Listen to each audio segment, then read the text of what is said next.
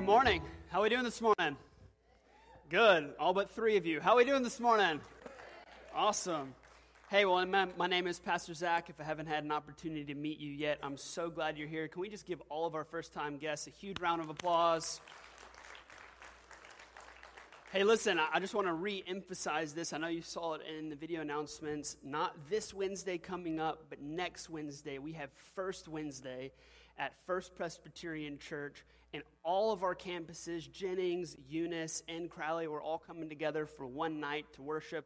All of our pastors are going to be there, so you'll get to hear from everybody. It's going to be a great night. We've even got some incredible things planned for the kids. We've got a movie night and stuff like that, and we're doing it big. We're renting out a big screen for the kids and all that kind of stuff. It's going to be a great night for families, but most importantly, it's going to be just a great night for you to connect with a bunch of people and meet some people from the other campuses. It's going to be awesome. Other than that, how many of you guys ready to dive into the book of Ephesians? You guys ready? All right, so here's what I want to just let you guys know up front. In starting this series, we are going to be starting a 6-week series in the book of Ephesians called We Are. And to help you kind of go through this series, this past week I actually wrote a devotional for all of you guys. And so there's 2 ways that you can actually get this devotional. Number one, the simplest way to do it, if you are like a technology person and you always have your phone on you and stuff like that, if you go to oscconnect.com, right there on the homepage, you'll actually see that graphic, and you just click on it, and it'll download it to your phone, and that way you can save it to your phone. You can save it in your iBooks app, or if you are an Android lover, or whatever, a PDF reader or something like that.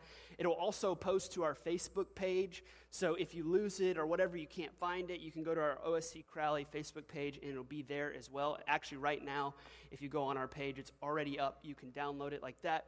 And if for some reason you still draw on rocks and you live in the Stone Age, we have a paper one for you right there at the Connect kiosk if you need one of those. But we really strongly want to encourage you to do it online, do it on your phone. And here's the reason that we do this. 2 reasons. One, it cuts down on cost for us. And the second reason is you're on your phone all the time anyway.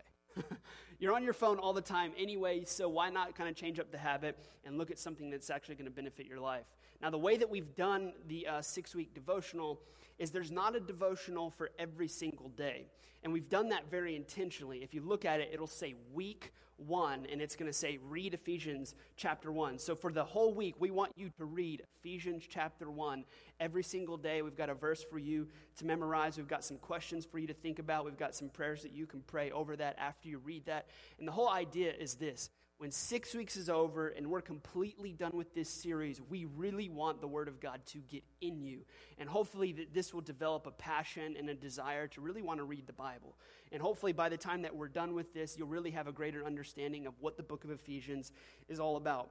So I'm excited to do this series for really 2 reasons. The first reason is you're going to have a better understanding of the Bible.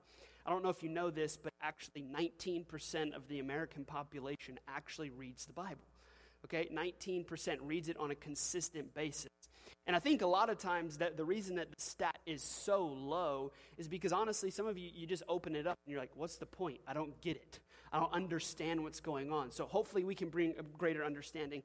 The second reason I'm really excited about it is for the next 6 weeks, we're going to preach about it. We're going to talk about it. We're going to learn about it. We're going to study it. We're going to memorize it. And by the time it's all done, you're really going to understanding of what this is all about. Now let me give you just big picture for the next 6 weeks. The book of Ephesians is a letter that Paul wrote to Ephesus that is reminding Christians of who they are in Christ. So there is this overall theme that runs all through 6 chapters, and ultimately it's identity. Who are you really? So before we dive into this, before we start preaching it, before we start reading it, before we start teaching it, let me give you just a little bit of context. Let me give you a little bit of background about the book. If you're anything like me, you ever see something on TV, like maybe a new athlete who's really good, but you don't really know who he is, and the next thing you know, you find out you're Googling him, and you're trying to find out all about this person, or you listen to a song, and you really like the song, and so you start researching and discovering about the artist, just so you can get a little history, just so you can get a little background, and it brings greater merit to when you listen to that song or when you see that person. So that's what I want to do with the book of Ephesians. Let me just give you a little bit of background. The Apostle Paul is the author. Now, keep in mind, this is very key to understanding this book. Ephesians was written while Paul was in a Roman prison in about 62 A.D. So Paul is like shackles, chains. He's in a jail cell. So I want you to keep this in mind. Because Ephesians is about identity, I think it brings a lot of merit knowing that Paul is in prison while he's writing this. First of all, he's in just a really difficult time of his life. And if any of us were locked up, the number one thing that we would want would be what? To get out, right? But there is this security that comes from Paul, even in the middle of his suffering, even in the middle of just being in the most difficult time of his life, he still has the audacity to write a letter to Ephesus about identity and who you are in Christ. So I think it brings a lot of merit from Paul knowing that, man, he's in a jail cell and he still is solid, like rock solid in his understanding of who he is in Jesus. And just a little quote to sum this up. Martin Luther King put it this way. It says, "The ultimate measure of a man is not where he stands in moments of comfort and convenience, but where he stands in times of challenge and controversy." So meaning this, it's easy to find your identity in Christ when everything's going smooth in your life. So it's so easy to say, yeah, I'm a child of God, or God is for me and he's with me and I totally understand who I am. But the reason that I set it up and wanted to give you the background and history of where Paul is at, he's in a jail cell, he's suffering, and for some of you, you're like that right now in your life. Maybe you're not locked up, but you're going through something difficult. Maybe whatever it is, maybe it's a difficult marriage. Maybe it's just dealing with children. Maybe it's the job that you're at. Wherever you're at, maybe your life is difficult. And the whole overall goal of this is I want you to be able to find your identity and your security in Christ even when times get rough. Because here's what I find for most people. Their circumstances usually determine their identity, and their circumstances usually determine their joy. So it's kind of like we ride this carousel over and over. If things are going well in our life, then our relationship is good with Jesus and everything is fine. If things are going bad in our life, then we're like, God, why have you left me and where are you at? The letter was written to the churches of Ephesus and the surrounding areas. So it was not written to just one distinct church. It was written to a bunch of churches. And the purpose of the letter, as you've heard me say already, is simply to remind Christians of who they are in Christ. Now, I want to set this up and make this very clear in the beginning. Paul is writing this letter to Christians, okay? To Christians, because I find this a lot of times. If you are a Christian today, if you are a believer, a lot of times when difficult times happen, it's like we have spiritual amnesia. It's like we totally forget how God has provided for us, how God is for us, and what he's done to get us through past things. And sometimes when we're in our current struggle, we completely forget all of that. So all Paul wants to do today, and especially chapter 1, is he wants to remind us of who we are in Christ. So I want to ask you a question. Let's dive right into this. What is your name? And not like Bob, Sue, or Jim, or Zach, or anything like that. What is your name? At this current moment in time, what defines you? Is it your job? Is it your fears? Is it your anxieties? Is it the pressure of life? Is it being weak? Is it being alone? Is it not being in a relationship? Is it being divorced? Is that what defines you right now? And take a moment to really think about it. What is your name? Like, what is the very thing in your life that defines you? And the thing that I love about Ephesians, according to the book of Ephesians, it says you are chosen, you are life, you are unqualified, but God actually qualifies you.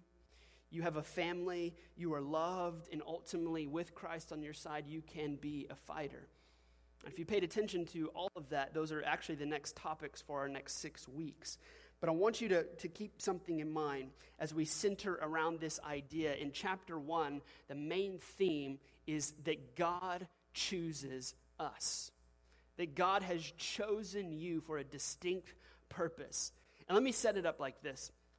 When I was a kid, I grew up in my teenage years on a dead-end street. And for literally years, my brothers and I and a bunch of neighborhood kids would have a tradition. After school, we would run inside, we'd get off the bus, we would run inside, we'd strip our clothes down, and we would put on hockey pads. And when we put on hockey pads, why we did this in South Louisiana, I have no idea. We'd put on all these hockey pads, we'd put on all these gears, we'd put on our roller skates, and we lived in this cul-de-sac where they had this huge circle. We'd set up a bunch of hockey goals, and we would go to town playing roller hockey, and we did this for years. And the only reason we really played roller hockey, because hockey was about fighting. That's all it really was, about beating somebody to a bloody pulp. That's basically why we did it. But before we could play the game, there is this particular thing that had to happen that I always dreaded. You had to choose teams. Anybody remember being in middle school and they had to choose teams? Anybody remember that? And there was two things that happened. You would either be chosen first, and when you were chosen first, it was like, yes, I'm worth it. They know I've got these athletic abilities. I'm good at this. And you felt worthy because you were chosen. Now, if you were chosen last, it simply just meant nobody really wanted you on the team anyway, right? It wasn't a good feeling. And I want to communicate this idea today that at the core of who we are, we just want to know, are we worthy enough of being chosen by God? There is nothing greater than the feeling of being chosen by the God of the universe. And you experience this every single day when your wife chooses you over something else, or your boss chooses to appreciate you over someone else. There is this feeling about being chosen that awakens our souls. So if you have a Bible with me, turn to Ephesians chapter 1. And what we're going to do this morning is I'm going to just go verse by verse and hopefully give you a better understanding of what this chapter is all about. Now, let me throw this out there. My main goal today is to help you understand chapter 1, and chapter 1 is all about you being chosen in Christ and the spiritual blessings and benefits that come out of that. Now, I also want to let you know that Paul is so excited in the first 13 verses of Ephesians. In Greek, it's actually just one big, long sentence. There's no comma, there's no period, there's no spaces. It's just like Paul is so excited to remind people of who they are in Christ, he just begins to blurt it out and doesn't breathe. It's like one just big run-on sentence. So before we move any further, because I'm really excited about this today, because I really believe, listen, there is nothing like the Word of God setting people free. Absolutely nothing. If you can fall in love with the Bible and you can fall in love with God's words, I promise you it will radically change your life. And so let's do this before I dive any deeper. Let's pray. Father God, we thank you for who you are. God, I pray that today would be so much more than just a sermon, so much more than just another Sunday. God, I pray that your word would come alive to us today. God, I pray that as we open up the Bible, it even says in your word, God, that it never returns void. So God, regardless of how I'm able to communicate this today, I pray that your word would speak to people. God, that your word would begin to leap off of the pages and God, really just begin to show us who we are in you. God, that our identity would be rooted in you. In Jesus' name, amen. So if you got a finger, well, if you have a finger, who says that? Take your finger and point it to Ephesians chapter 1, verse 4. Verse 4. If anything you guys remember today, everybody's going to remember that. Thank you, Zach. Ephesians chapter 1, verse 4. And it says this. Even as he chose us, if you have a pen or highlighter or whatever, underline that word chose.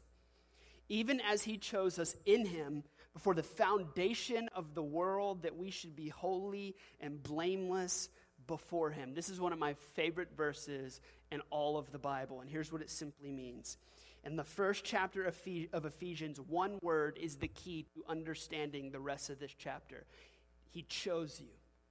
He chose you before the foundations of the world. So here's the truth. If you really want to know who you are in Christ, you really must understand that he chose you before you had an opportunity to mess up. So here's the implications to this. He chose you before the foundations of the earth, meaning this.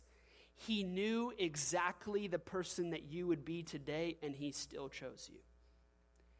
He knew your faults. He knew your insecurities. He knew everything that you would do, and he still chose you.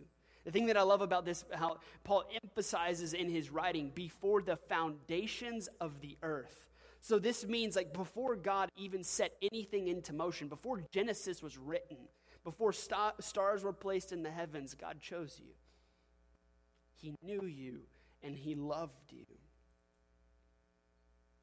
Listen, before your husband ever had an opportunity to leave you or divorce you, God still chose you. Some of you need to let that sink down deep, like really deep this morning.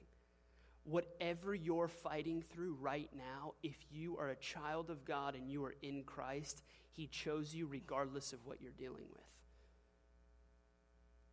Like this doctrine, this idea of being chosen in Christ is one of the most beautiful things in Scripture because it means you can't screw it up enough for God to say, you know what, I'm out.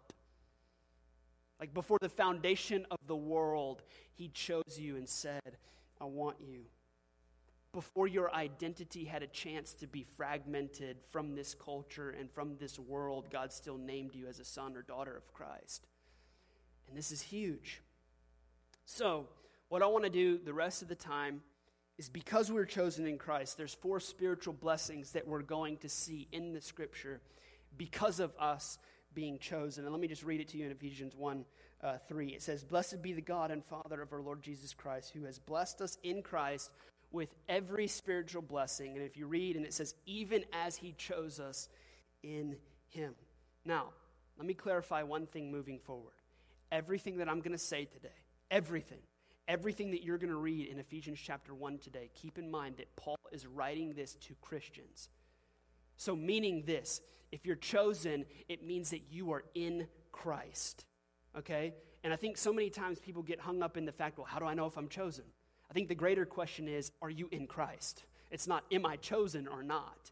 If you are in Christ, therefore you are chosen. Make sense? You are chosen. So here's the thing, twofold. If you don't know Jesus this morning and you're going to hear me say all this stuff, this is an invitation for you to know him and for you to see and to savor the benefits and the good news that the gospel has to offer you today. That God wants more for your life than just barely getting by.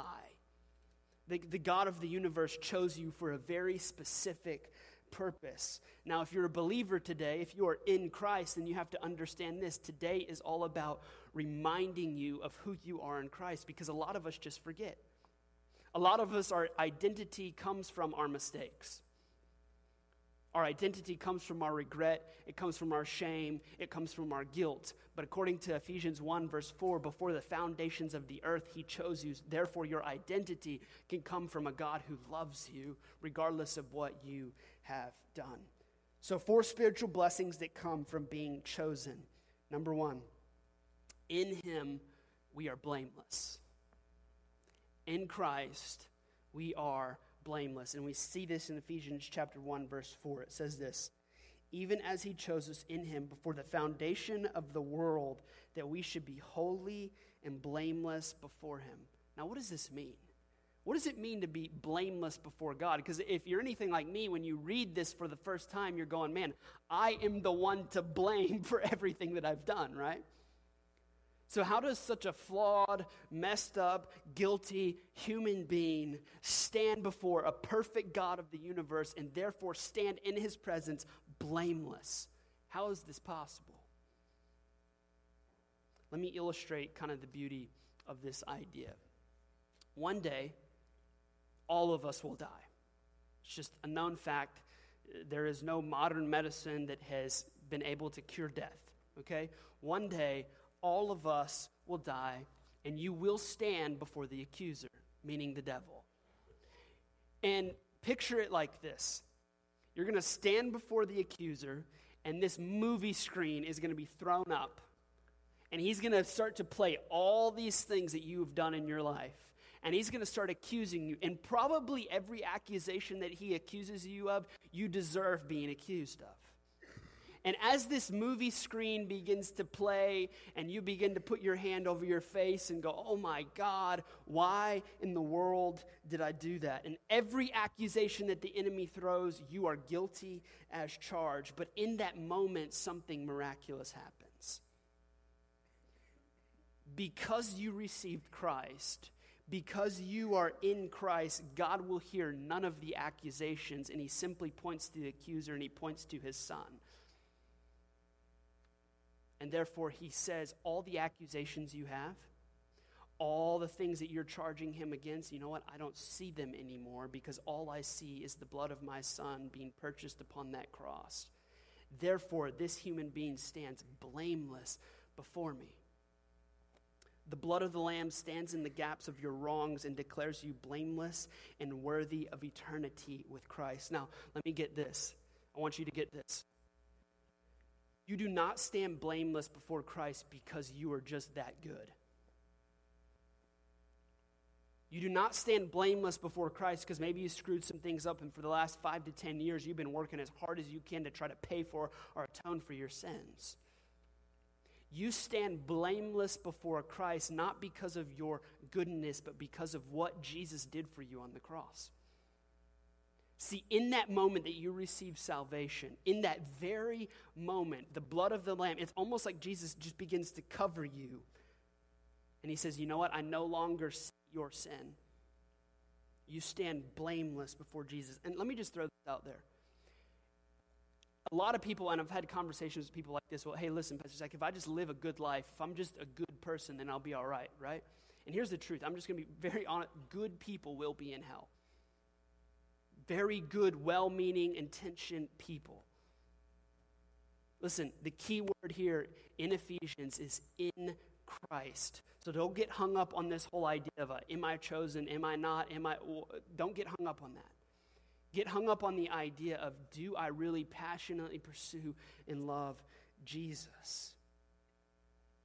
Now, if you still doubt that you are blameless before Christ, let's finish the verse. Because I know some of you, as we read this, and sometimes we can read the most marvelous things in Scripture, and we can hear the most marvelous things, but still all we can focus on is the past, right? All we can focus on is the guilt and the shame and the past mistakes that we have made. But let's keep reading in Ephesians 1, verses 5 through 6.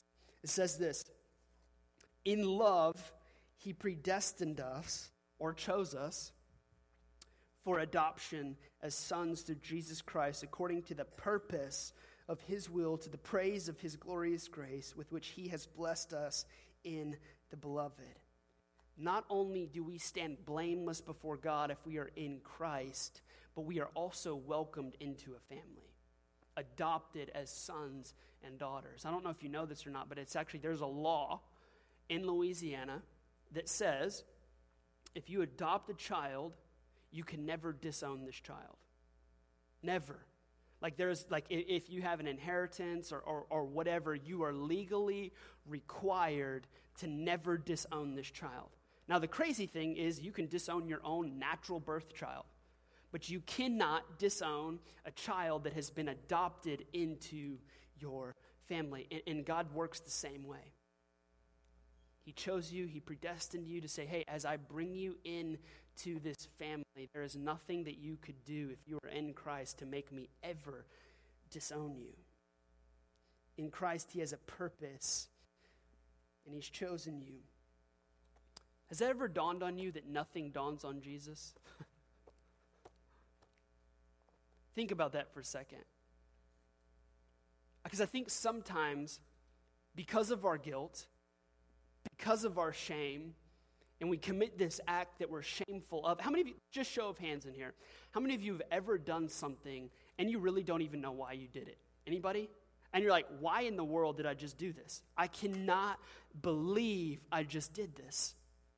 And somehow, we're absolutely convinced that God, when we were doing this, maybe had his back turned and then turns around and was like, oh my God, I can't believe you made such a mess of yourself. Like nothing ever surprises God, ever. This is why this understanding of being chosen is so important. Because when you realize that you have been chosen and you can stand blameless before Christ, no matter what you've done, you understand, okay, yes, I've messed up. Yes, I've screwed up. I can run to Christ, turn from my sin, ask for forgiveness, and God still declares me blameless and chosen. And there's nothing that I can do that he's ever going to do to just kick me out of the family. So number one, the first spiritual blessing is we stand blameless before Christ. Number two, because we are chosen in him, we are redeemed. In him we are redeemed. Ephesians 1:7 says this, in him we have redemption through his blood, the forgiveness of our sins according to the riches of his grace. So here's the deal. In Christ, we don't just get a second chance, we get redemption. We don't just get a second chance, we don't just get a do-over, we get redemption. This means we don't just get another chance, we get freedom. Like freedom from the bondage, freedom from the sin that keeps constantly pushing us down. Redemption in Christ turns our former lives or our past lives into mere shadows. Meaning this, I think Charles Spurgeon actually explained this the best. And this is him talking about redemption. And this is a quote. He says, death in its substance has been removed. Okay, death in its substance has been removed. So when you became new in Christ, when you received salvation, that old life has been removed. And he continues, and only the shadow of it remains. And then he says this, nobody's afraid of a shadow, for a shadow cannot block a man's pathway for even a moment. The shadow of a dog cannot bite, and the shadow of a man's sword can't kill anyone. Listen, when you are new in Christ, when you become a Christian, a believer, whatever you want to call it, your past life becomes mere shadows that should not affect the way that you live anymore. And here's the truth. If you're still holding on to that guilt and shame and it's still defining you, it's not because God is placing that on you. It's because you're not willing to let go of it and you want to hold on to it. You want to hold on to it. I'm absolutely convinced that some of the guilt and shame that people hold on to, it's not because God just leaves them there and says, you know what, I don't redeem you as much as somebody else. Here's the truth. Life can be defined by one simple word that we all have to embrace if we want genuine redemption. Pain. Pain. And here's the truth. In our culture, in our day and age, today, everything is about convenience and everything is about removing pain and suffering from your life. Right? So here's the truth. If you want genuine redemption, whatever it is that you're holding on to right now, the pain that you have to endure, maybe to confess that or deal with that, and if it's a pain that you have to walk through for a year or a few months or a few weeks or a few days, however long it takes you, the pain is so much more worth than the guilt and the shame that you carry around for 25 years. It just is. Like, God wants to redeem you. He wants to make you new. In Christ, we have been redeemed, and your old life is no longer your identity. Your old life is no longer your identity. The mistakes that and listen, here's the thing. If you're in Christ, the mistakes that you made yesterday, man, if you've worked to strive towards repentance and forgiveness, the mistakes that you've made yesterday don't define you anymore. Now, yes, the truth is sometimes we have to suffer the consequences for the mistakes that we've made, right? And maybe we have to deal with those things. But the truth is, it doesn't define you. Maybe you just got to deal with it head on, and you've got to deal with some things and some baggage that you carry around because of the choices that you've made. But it's not who you are. It's not who you are. Because of the riches of his grace, you no longer walk in shame. In your old life, your past life is simply just a shadow. So here's the truth. If you're a son or daughter who is in Christ, your identity comes from your redemption, not a shadow of who you once were. Your identity comes from being redeemed. Your identity comes from being blameless. Your identity comes from being chosen by Christ. Allowing your identity to come from your past mistakes is like saying you still have a MySpace. Nobody cares. It's irrelevant, right? I tried to sign on to my old MySpace like a few years ago. I couldn't even remember my password. I think my username was like chickmagnet23. True story.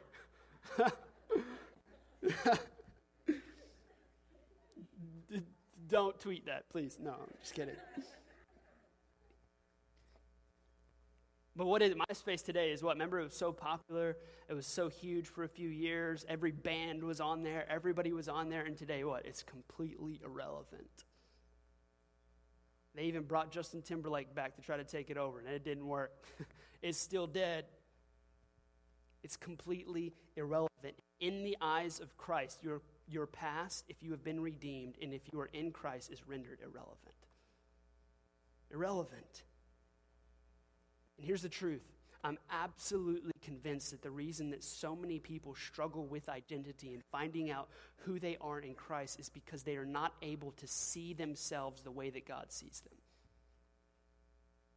You define yourself by what you do, and I'm absolutely convinced of this. Because we have been chosen, because we stand blameless before the God of the universe, and when he sees us, he doesn't see all of our faults and all of our wrongs. He sees the covering of his Son over your life. The perfection of Jesus that rests upon you. If you're in Christ, you are redeemed. Yesterday, we barbecued, and I have a charcoal grill. And I've always loved charcoal better than gas. It's a lot bigger mess. But if you're done, after you finish and the pit goes out, all that charcoal burns up, right? And it creates like this ash. This fine, like this very, very fine ash. And if you ever notice it, the way that I clean out my grill, it's probably not the best way, and my neighbors probably don't like. I think a few of them are here, so I won't say this too loudly. Is I take my blower and I just blow the ashes out of it. And what's weird is after you blow the ashes out of that, you try to look for a trace of the ashes on the ground, and they're just gone. Because they're so light, they're so thin, the air just completely takes them away and you never see them. In the eyes of Christ, if you have been redeemed, that is what your past is like to Jesus. And he just throws it and it says, you know what? That doesn't define you anymore. Number 3, because we have been chosen, the third spiritual blessing that we have is in him we have an inheritance. This is huge. In him we have an inheritance. Let's read it. Ephesians 1, this is 11 through 12. In him we have an inheritance, having been predestined according to the purpose of him who works all things according to the counsel of his will, so that we who were the first to hope in Christ might be to the praise of his glory. So here's what this means. If you are in Christ, you have something to look forward to. If you are in Christ, you have an inheritance. Let me frame it up this way. Many of you guys, you know the story about the children of Israel, right? So God takes Moses, he sends Moses to Egypt, and they deliver the children of Israel, get out of Egypt, and they go into the desert, and they're on their way to the promised land. There's only one thing that happens that kind of changes everything for them. They immediately get there. It says they wandered around in the desert for 40 years. Now, I've always asked myself this question in reading this story. First of all, why would you follow a guy around named Moses in the desert for 40 years? Second of all, if this was you, probably about by not even year 1, by about month 1, I'd be like, hey, just want to point out the obvious. Don't you think we guys should go back the way we came? Because we're in the desert. It's hot out here. We're not getting anywhere. 5 years come in, they're still wandering. 10 years, they're still wandering. Now, there's 2 interesting things that happen in this story. One, God is still with them. Now, they're complaining, obsessively complaining, about wandering around and not reaching the promised land. And I've always wondered, why did they stick it out? And it dawned on me this week, they stuck it out because they had a promise. Listen, I don't know what the point of life is. I'm just going to be honest with you. I don't know what the point of this life is if we don't have a promise to hold on to. If we don't have an inheritance. I'm spinning my wheels for nothing. Absolutely nothing. The reason that they endured 40 years in the desert is because they said, no, you know what? One day we're going to reach the promised land. One day. we're going to reach the promised land. One day we're going to walk through and all of the days in the desert will be done and we'll finally have a place to call our home. Let me put it to you this way. The reason that some of you, and maybe this isn't for all of you, but this is for some of you. The reason some of you sometimes you wake up in the morning and maybe you ask yourself this question, God, like, why me, God? Why am I here? What is my purpose on earth? The reason you feel out of place sometimes is because this is not your home. This is not your home. You were designed to be with Jesus. And the reason there is this longing deep inside of you sometimes asking that question, what now? Or what am I doing with my life? It's because you have an inheritance to look forward to. And if you are in Christ, you understand this very fact that, man, I have a promise to hold on to. So this means whatever this life throws my way, I can endure because I have a promise.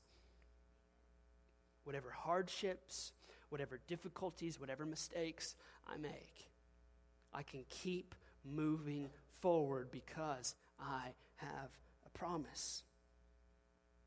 See, the children of Israel stayed with it because they wanted a place to call their own. Being in Egypt, they were completely out of their land, right?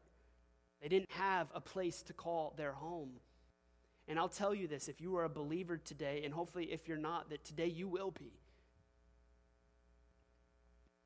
If you are a believer today, this is not your home. And so many times, and I get caught up into this too, guys, we treat this like this is our eternity. We treat this like this is our eternity. Our lives revolve around now. And the truth is we were created to be eternal beings. And I think if we can have this eternal mindset, the choices and the decisions that I make today have the ability to affect my eternity. See, if we can get in that zone, if we can get in that mindset, it really does begin to shape and shift the way that we think about things, the way that we live, the choices that we make. In Christ, you have a home. In Christ, you have an inheritance. This would be the equivalent of, your dad or your parents saving their whole life. And as soon as you get out of high school, they give you a piece of their inheritance. And what does it do inside of you? Man, my parents for me, they've sacrificed for me. They've given me something. God wants you to know that all the things that you endure, all the things that you have to fight through on this earth, one, He wants you to have joy in it. But two, He also wants you to know that He's preparing a home for you, that He has a place for you, that He has a reward for you. Number 4, this is probably my favorite one. Number 4, because we are chosen in Christ, is the last spiritual blessing that Paul talks about. In Him we are sealed. In Him we are sealed. So it says this in Ephesians 1, 13 through 14. In Him you also, when you heard the word of the truth, the gospel of your salvation, and believed in Him, you were sealed. Let's pause there. The very moment that you believed and accepted Christ, it said you were sealed, watch this, with the promise of the Holy Spirit, who is the guarantee of our inheritance until we require possession of it to the praise of His glory. This is by far some of the most encouraging news the gospel has to offer us. So when salvation happens, you are sealed by the Holy Spirit, and there is a guarantee of spending eternity with Christ. There's a guarantee. So early on in this church, we got this one question, and I know as we read this, it's very hard to not think about this. But early on, and I even did just a whole one message on it, because early on a lot of people were asking me this question. What do you think about this whole idea of once saved, always saved, right? Anybody ever heard the phrase before, like once saved, always saved? Okay, because when you hear wordage like this, you hear chosen, you hear predestined, you hear sealed, you hear guarantee. What does that really mean? Here's what it means. If I were to answer that question today, once saved, always saved, I would answer it with yes and no. I would not answer it with yes, that's true, or no, that's not true. I would answer it both and, yes and no. And let me sum it up for you. Once salvation happens, if it is genuine, first let me back up. There's a difference between encountering Christ and experiencing Christ. How many ever went to a summer camp and you experienced Christ? Like the energy was loud, the music was loud, you went to a retreat and you're like, man, this is just awesome, and you felt the love of God, but 2 weeks later, nothing really changed. Okay? Nothing really changed. You got passionate for a little while, and you were like, I'm going to commit going to church, and you went for a whole 2 weeks, and then you left and fell off the bandwagon again. I genuinely believe through the scriptures that it teaches us this. Once God saves us and we have a genuine encounter with Jesus, that it is forever, that we can persevere. Now, the reason I don't like that phrase, once saved, always saved, because people use it as a cop-out. Well, I prayed the prayer when I was 6 years old, so I'm saved. No, you're not saved.